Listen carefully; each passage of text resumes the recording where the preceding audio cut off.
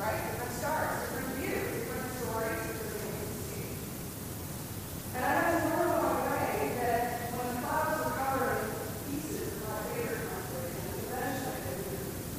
And then even on the most overcasted nights, there's that little fuzzy film of light from behind the clouds that's trying to break through. Because even when we can't see them, the stars are still shining. This morning we hear a story many of us have heard many times before about a star unlike any other. About the journey of the kings who follow a star to find a child in heaven. These kings, these wise men, as we often call them, were very, very different. They came from different places, they had their customs, they spoke their languages, they had different modes of sin. They were as different from each other and from the people they were going to see as was possible.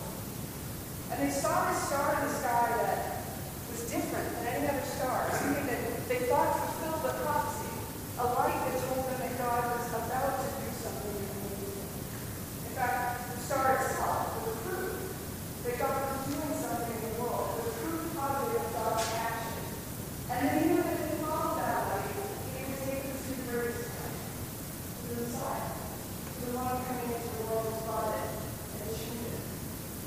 So these kings, these wise men, who have studied their own texts and their own scriptures and know that there's something special about this star, they drop what they're doing, drop their whole lives, and go on a journey that honestly probably took them several years to find a child.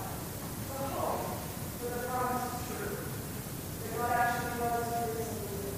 And when they get there, they see this child, and they open their gifts, and they lay them before him. And somewhere in the midst of that, in the midst of seeing the real life world, they are changed. So changed, in fact, that they are willing to protect that life, however in another way, to keep the baby in the earth. And presumably, when they go home, they tell the story, and they reflect that life. They see it. They're changed by it. They protect it. They reflect it. Like everyone else in our nativity scene, and you'll notice that our kings finally made it here after their journey. All the people that we see, I think it's very easy for us to imagine that they're all the same, but they're not.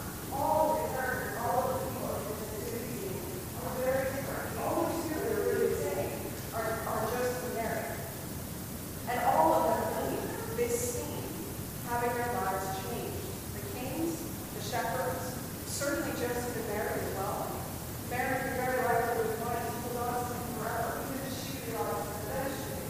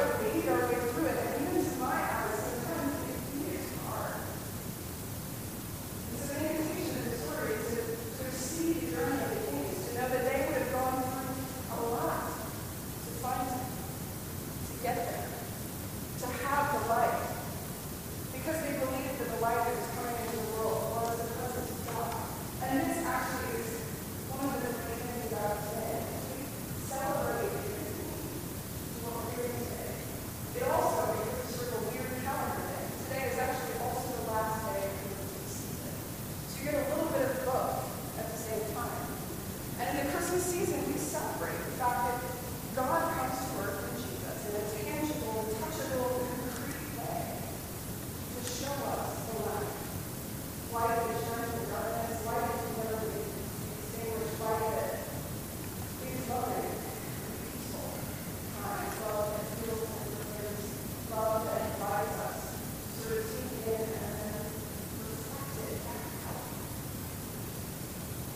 So the invitation of this story is to look at our own lives as the same kind of journey, to peel back the layers of darkness, whether it's ours or it's in the world around us, and to know that even sometimes we can't see the stars are still shining. And then, when we do follow the star and the truth of God's presence in the world, when we do make our way there, the invitation still is to be like the kings who lay their gifts at his feet and are changed by the experience. Who then go with a different kind of life. They go home by every day, they tell a new story, and they reflect the life through the years.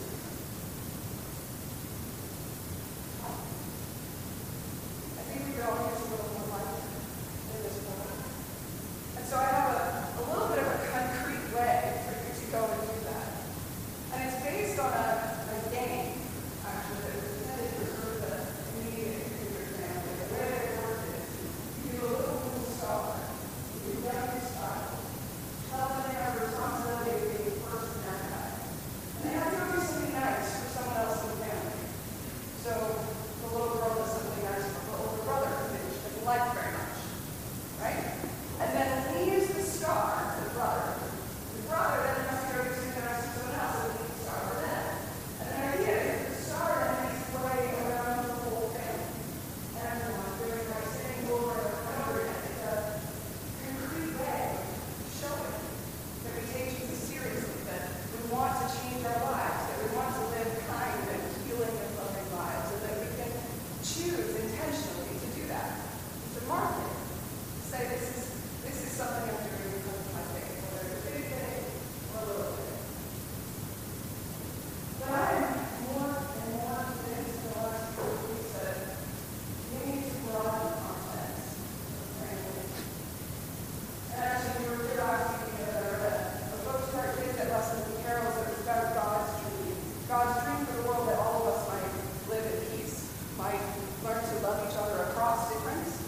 The way that the kings and Mary and Joseph and the shepherds, all of their difference seems to fall away in this intimacy.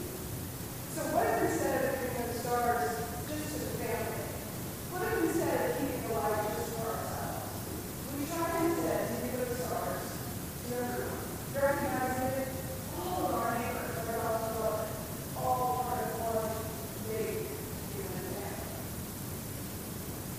What if the fruit of our faith could be shown in the little and big things, the intentional kindness, the intentional choice, not only to show the light, to shine the light, but then to invite someone else in.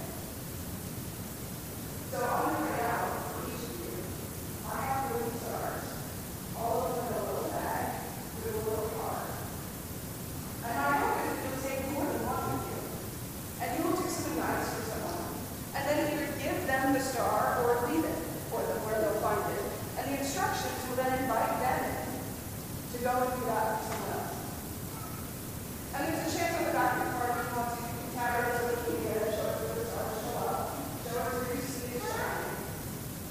But the point is, if you can choose, and some of the ways you already do, and maybe in some new ways, to show some intentional kindness to someone, and then to ask them to pass it on.